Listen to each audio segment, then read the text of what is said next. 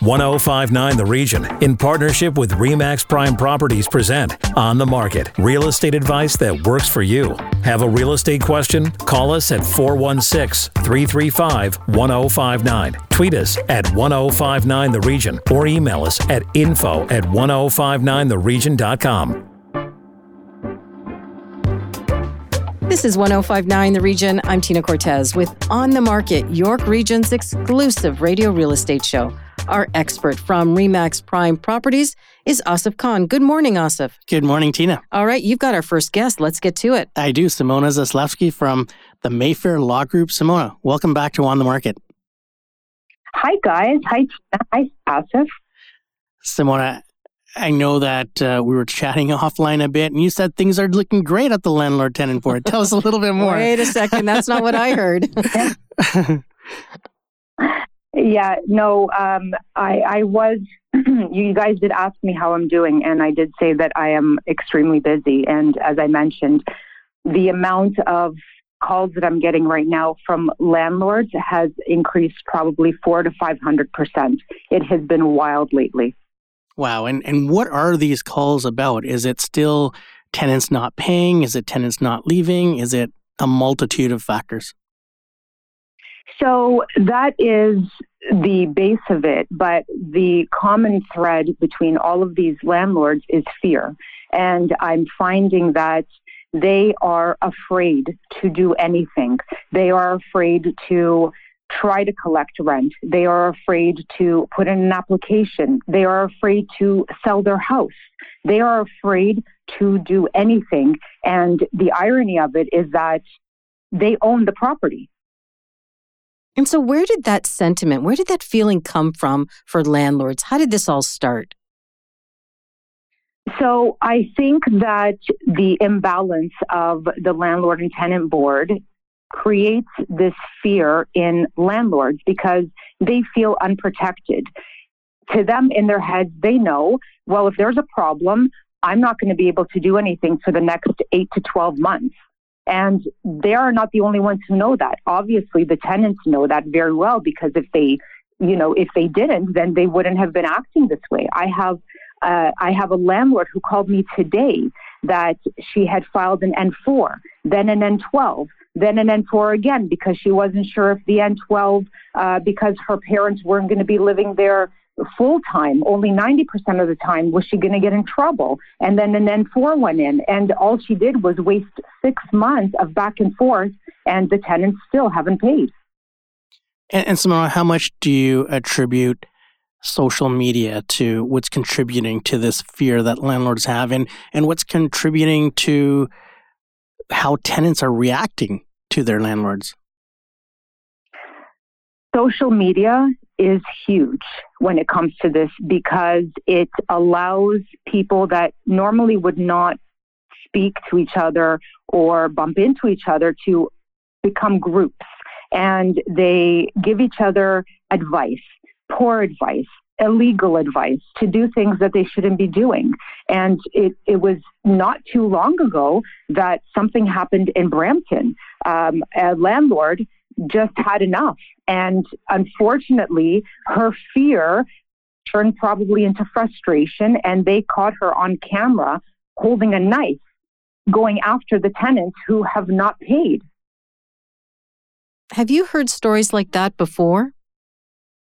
Oh, I probably have heard 20 stories like this in the last 10 days. And I even have a landlord whose tenant is literally destroying the property, literally pouring things down the drain, pouring things into the toilet, ruining the property, the structure of the property. The neighbors are complaining, and no one wants to listen to his case.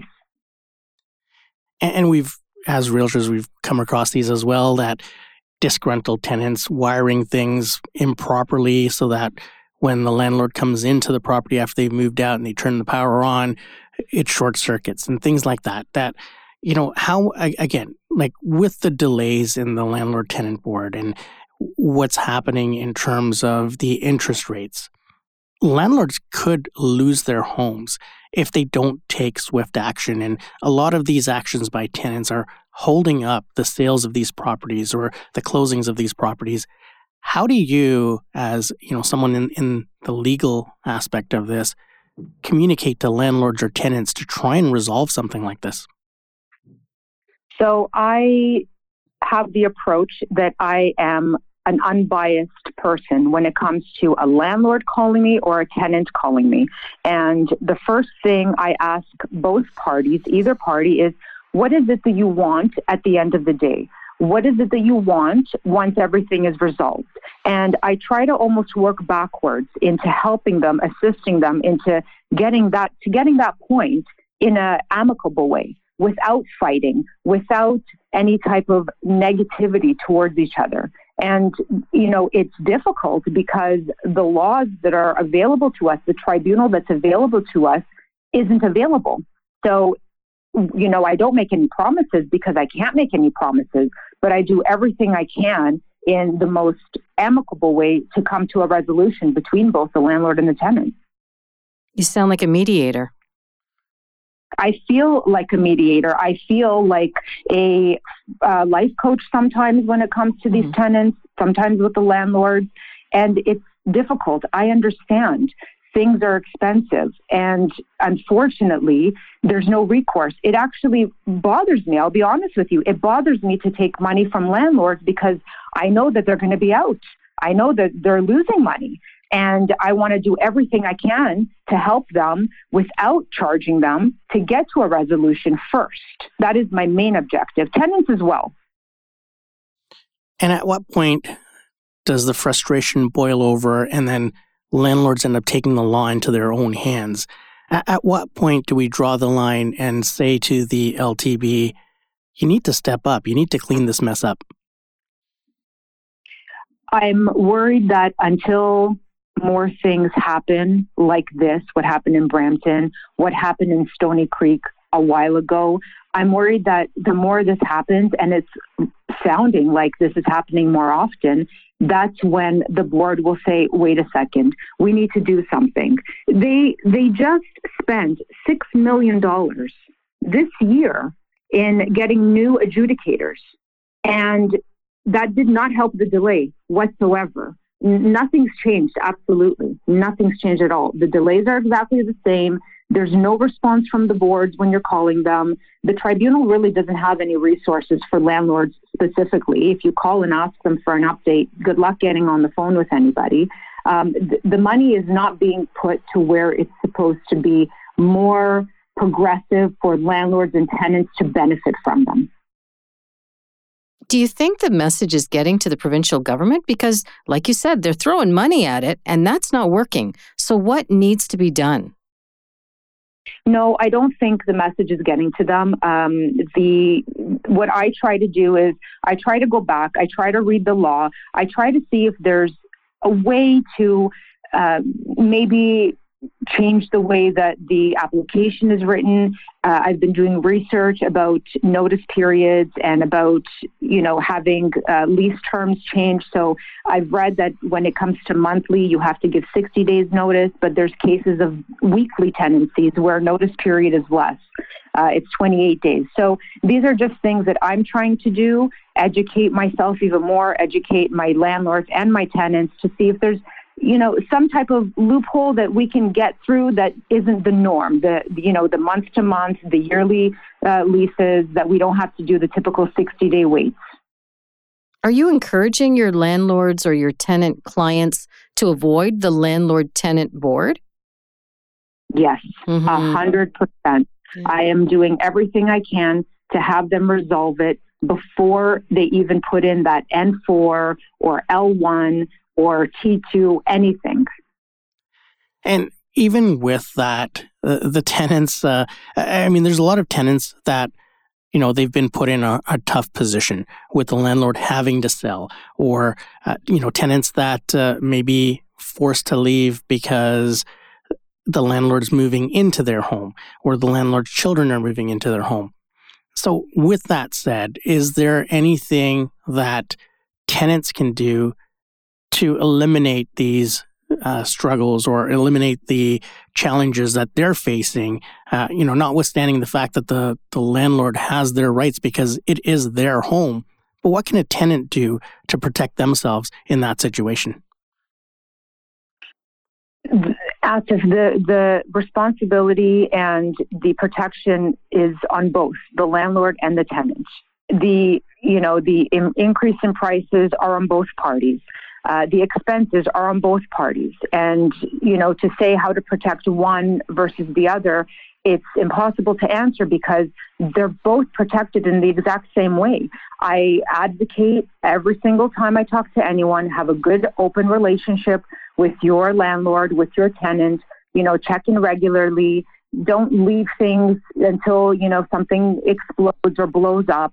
Be present, be there, have that good, open, strong relationship. There's nothing more that you can do. That's true. And the landlord does have a right to protect the tenant's interest in that property. But at the same time, Simona, getting back to the basic, and you started with this, it's the landlord's house.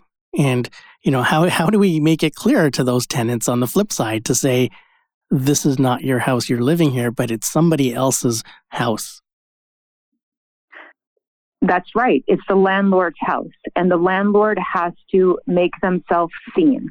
The landlord has to make themselves available. They have to check in, do inspections every 3 months, go and cut the grass, go and, say hello, have a coffee with your tenant. It's all about building relationships. You build trust. Less things happen when you do that. Simona, always great conversation. Thank you so much for sharing, and we look forward to an update on the LTB in the near future. Thank you, guys, always. After the break, the ins and outs of the home appraisal. This is On the Market on 105.9 The Region. Stay with us. Need to connect with Asif Khan from RE/MAX Prime Properties? Call him 416-985-KHAN. That's 416-985-5426. Or email asif@thehomeshop.ca. Now, back to On the Market on 105.9 The Region. Welcome back to On the Market, York Region's radio real estate show. Over to my co-host and our real estate expert, Asif Khan from RE/MAX Prime Properties with today's next guest. Asif.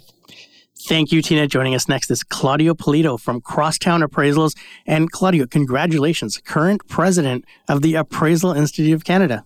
Oh, thank you, Asif, and thank you for having me again. Well, thank you for being here. We wanted to kind of get the temperature out there of what's happening with appraisals in this landscape. I mean, interest rates are high. Are home values actually dropping? Well, we've definitely seen the impact of, I forget how many interest rate increases, 7, 8, 9. 18, 20. Who knows? You lose count after a while. And there was a lot of apprehension at the beginning of the month with all the anticipation surrounding will they increase it or will they not increase it. And we felt that that anticipation or that hesitancy in the marketplace with consumers, as I'm sure you have. And there's definitely been an impact on valuation because of the cost of borrowing. And Claudio, can I ask you, let's take a step back. I'm here in the studio with a couple of pros, but I'm not in this industry. For the listeners who maybe are not aware, what is the role of the appraiser? The appraiser provides an independent third-party opinion. It's sort of a secondary check on by the public, by lenders, by homeowners, investors, and oftentimes also by realtors. In these changing times, changing markets, it's often a good practice to perhaps rely on someone else's opinion as well to perhaps validate what you're thinking. So can I ask a question? Sorry, Asif, to interrupt here, but what if the appraisal is lower than the offer? What happens there? Well, that's a loaded question. No, well, again, we take an impartial third-party approach.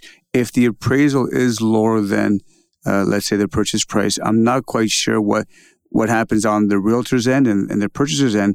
We oftentimes are engaged by lenders to provide an appraisal, and at that point, what the lender may or may not do, or the realtor and the purchaser, it may be a question of coming up with more money or renegotiating, or perhaps the lender has enough latitude to go ahead with the mortgage loan. Okay, and I think it depends on how much money is being put down in the transaction. If they have 30, 40, 50% down, then often it doesn't mean that much. But if it's a high ratio mortgage and the value doesn't come in, the lending values are mainly for peace of mind, and especially for the lender to make sure that there's enough equity in the property that they can lend a certain amount of money.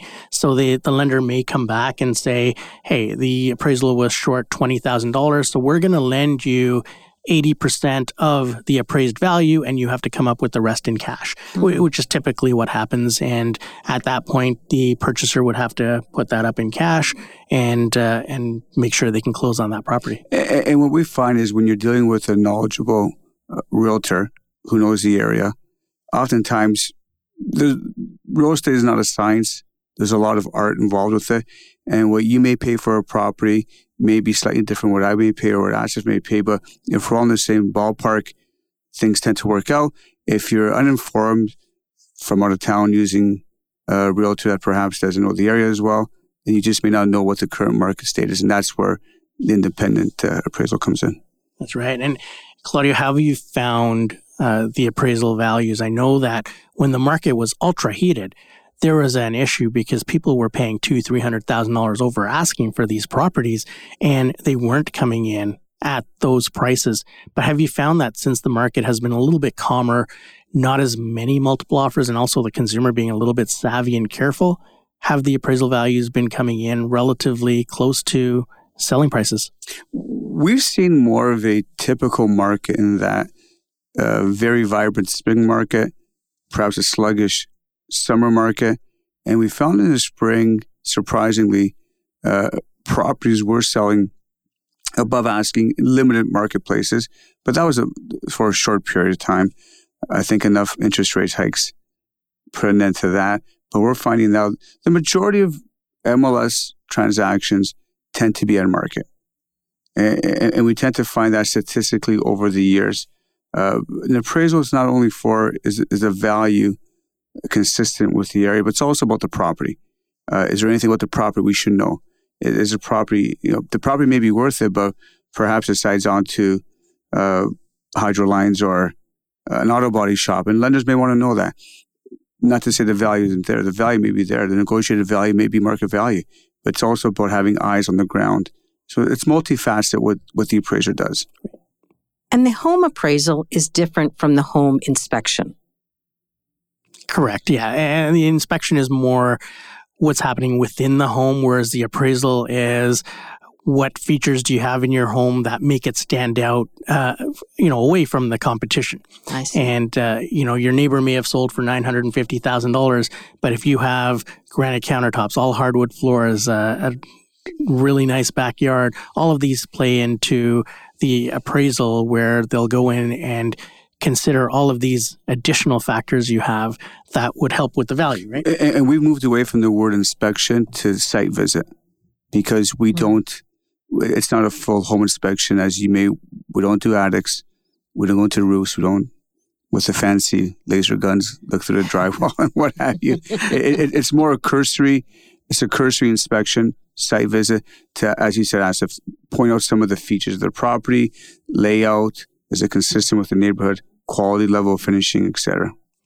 And Claudio, I know when you were here last, we spoke about the appraisal being a value in time. And it's really important that people understand that because there's been so many times where a listing agent has sent me an appraisal that was done 6 months or 9 months ago and said, here's the value, here's the appraisal, this is why we listed that way. Tell us a little bit about values in time and why an appraisal from 6 or 9 months ago may not be as valid now. Valuing properties it's about interpreting the marketplace, the actions of buyers and sellers. And those actions are oftentimes based on emotion and other influences. And the biggest influence has always been supply and demand, what's available, what's not available. You may find at a given point in time in a particular neighborhood, there may only be 2 or 3 comparable properties for sale. Maybe 6 or 7 for sale, but 1 or 2 may be at the very, very low end in poor condition. You don't want that. And one or two may be extremely renovated, back onto a ravine, and you can't afford that. So there's only 2 or 3 in the middle that you can entertain putting an offer on. And if it, depending on the market conditions, 1 property for sale is a seller's market. 3 properties for sale, it's only a difference of 1 and 3. 3 for sale could be a buyer's market. And that slight nuance on that given point, that date, that dictates the market. Fast forward 72 hours, 96 hours, property comes for sale, can change the dynamic of the market. An appraisal from 6 months ago may give you an indication of definitely what the market was 6 months ago. But is that the market today? Even though statistically the market may have gone down 5, 10, 20%, it may be flat. That micro market, meaning that street, that neighborhood could fluctuate more so than the general market. Is there a fee associated with an appraisal? I like to work for free. And who picks up the fee? Is it the lender? Depending on which lender, which type of appraisal, ultimately, one way or the other, the homeowner, the borrower is going to pay for it. But depending on the lender, so a lot of I would say the big 5 or 6, they may absorb a portion of it. They may, depending on client relations, they may pick up the fee. Other lenders may oftentimes request that the homeowner or the borrower pay for the appraisal directly. Paying for the appraisal does not entitle you to the appraisal. The appraisal is prepared for the client, which is the lender. And oftentimes that's one of the misunderstandings where I paid for the appraisal, so I'm entitled to it. You're not entitled to the appraisal. The appraisal is for the lender. So, and that's a distinction that I'm happy you asked the question, because it's oftentimes that's something consumers, if they were called directly and say, I need an appraisal for a mortgage or what have you, then the appraisal belongs to you, not to the bank. And Claudio, I know we've talked about automated value markets and how people can go on to a bank's website and be able to get an automated value for their home. But, I had a question the other day where they said, well, I went onto the bank's website and this is what my house is worth. I got an appraisal already. Why are they sending an appraiser? Tell us a little bit about AVMs and why it's still important to have an in-person appraisal. AVMs may provide you an initial goalpost of where the value may be based on statistical modeling. Probably works in newer condominium buildings. Perhaps it works a little bit better in newer subdivisions where everything's the same. But ultimately, every house is different.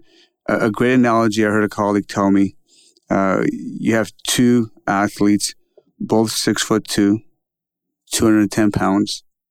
They look the same. Everything's identical. One runs a 10.9, one runs a 19.10. They look the same, doesn't mean they are the same. That's true, Claudio. Great information as always. And if people want more information about what Crosstown Appraisals does, where can they find that? Oh, you can visit our website, crosstownappraisal.ca. Crosstownappraisal.ca. Claudio, thanks so much for being here, and we look forward to having you on again. Thank you. When we come back, your real estate questions. This is On the Market on 105.9 The Region. Stay with us. Need to connect with Asif Khan from RE/MAX Prime Properties? Call him 416-985-KHAN. That's 416-985-5426. Or email asif@thehomeshop.ca. Now back to On the Market on 105.9 The Region. Welcome back to On the Market. Your questions for Asif Khan are next. And we begin with Perry in Georgina. He owns a rental property, wants to know if now is a good time to sell or continue to rent the home.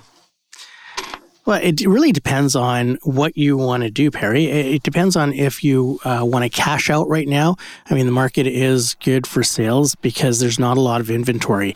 But at the same time, the market is good for rentals as well, because with the limited amount of inventory for rentals, people are getting a lot more for rental properties. Now, there's some landlords that have had long-term tenants that with the new interest rates or their new mortgages, they're not able to carry those places anymore. And we see them selling because it doesn't make financial sense for them to carry that property and rent it out right now. So if that's the situation, then, we could talk about that and maybe the sale is in the best interest. But there's certain things that you need to do with your tenant and notices that you need to provide. And you also need to make sure that the purchaser is actually going to be using that property for their own use. Otherwise, they may have to inherit that tenant. So there's a lot of different variables that will factor in to you deciding on selling or holding on to that property. Now, we spoke earlier in the show with Simona about the horror stories at the landlord-tenant board for landlords and renters alike. Is anybody getting into that game these days? There still are some people that are getting into that, but the dollars and cents have to be there because, investors don't have that emotional interest in that property. It's a business venture. So if the dollars and cents don't add up, then they're not going to do it. But if they do, then there is a likelihood that they would do it. Obviously, the price has to be right as well. It's tough to purchase an investment property in a market with limited inventory because you're going in and you're probably going to have to pay over asking or get into a bidding war. So it's not the ideal climate to purchase an investment property, but there still are people that are looking to invest their money in real estate and they're choosing the investment route. We've also heard stories on this show about those who are landlords, small landlords, and they're saying to other people out there, don't do it. It's too much of a headache, especially if you're trying to move that tenant out. Well, the landlord-tenant board delays have really caused havoc in the rental business. And even the interest rates, they've really increased people's payments of what they're paying.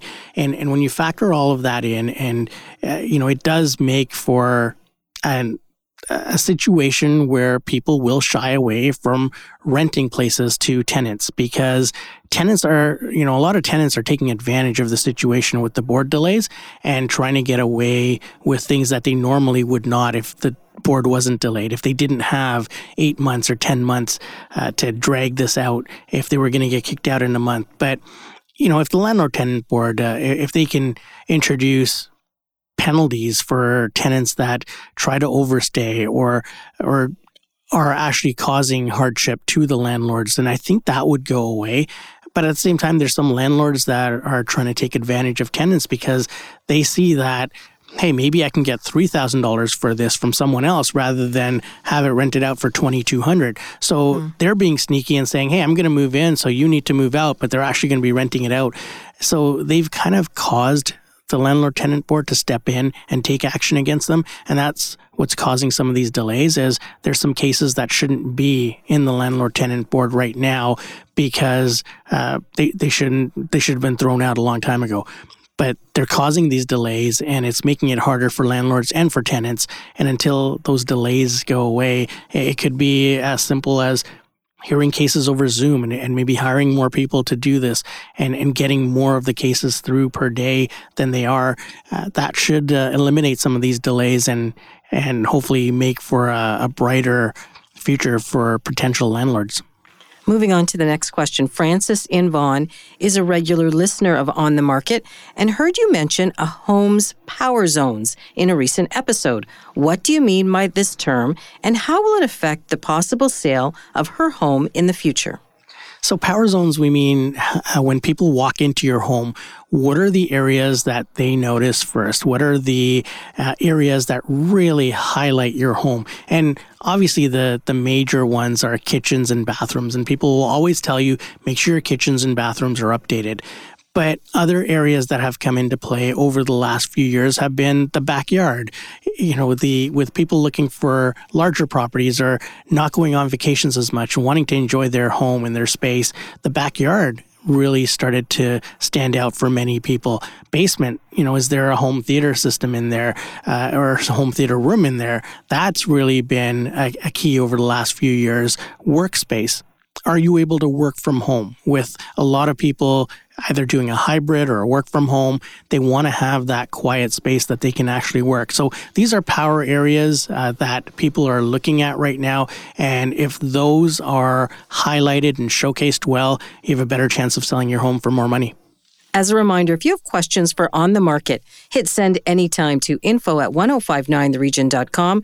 But Asif, our listeners often want to contact you directly. How can they do that? They can always phone me directly at 416-985-5426. If you missed any part of our show, go to 1059theregion.com or wherever you get your favorite podcasts, including Apple Podcasts, Spotify, Google Podcasts, Amazon Music, and Audible. I'm Tina Cortez. Thank you for listening. Need to connect with Asif Khan from RE/MAX Prime Properties? Call him 416-985-KHAN. That's 416-985-5426 or email asif@thehomeshop.ca.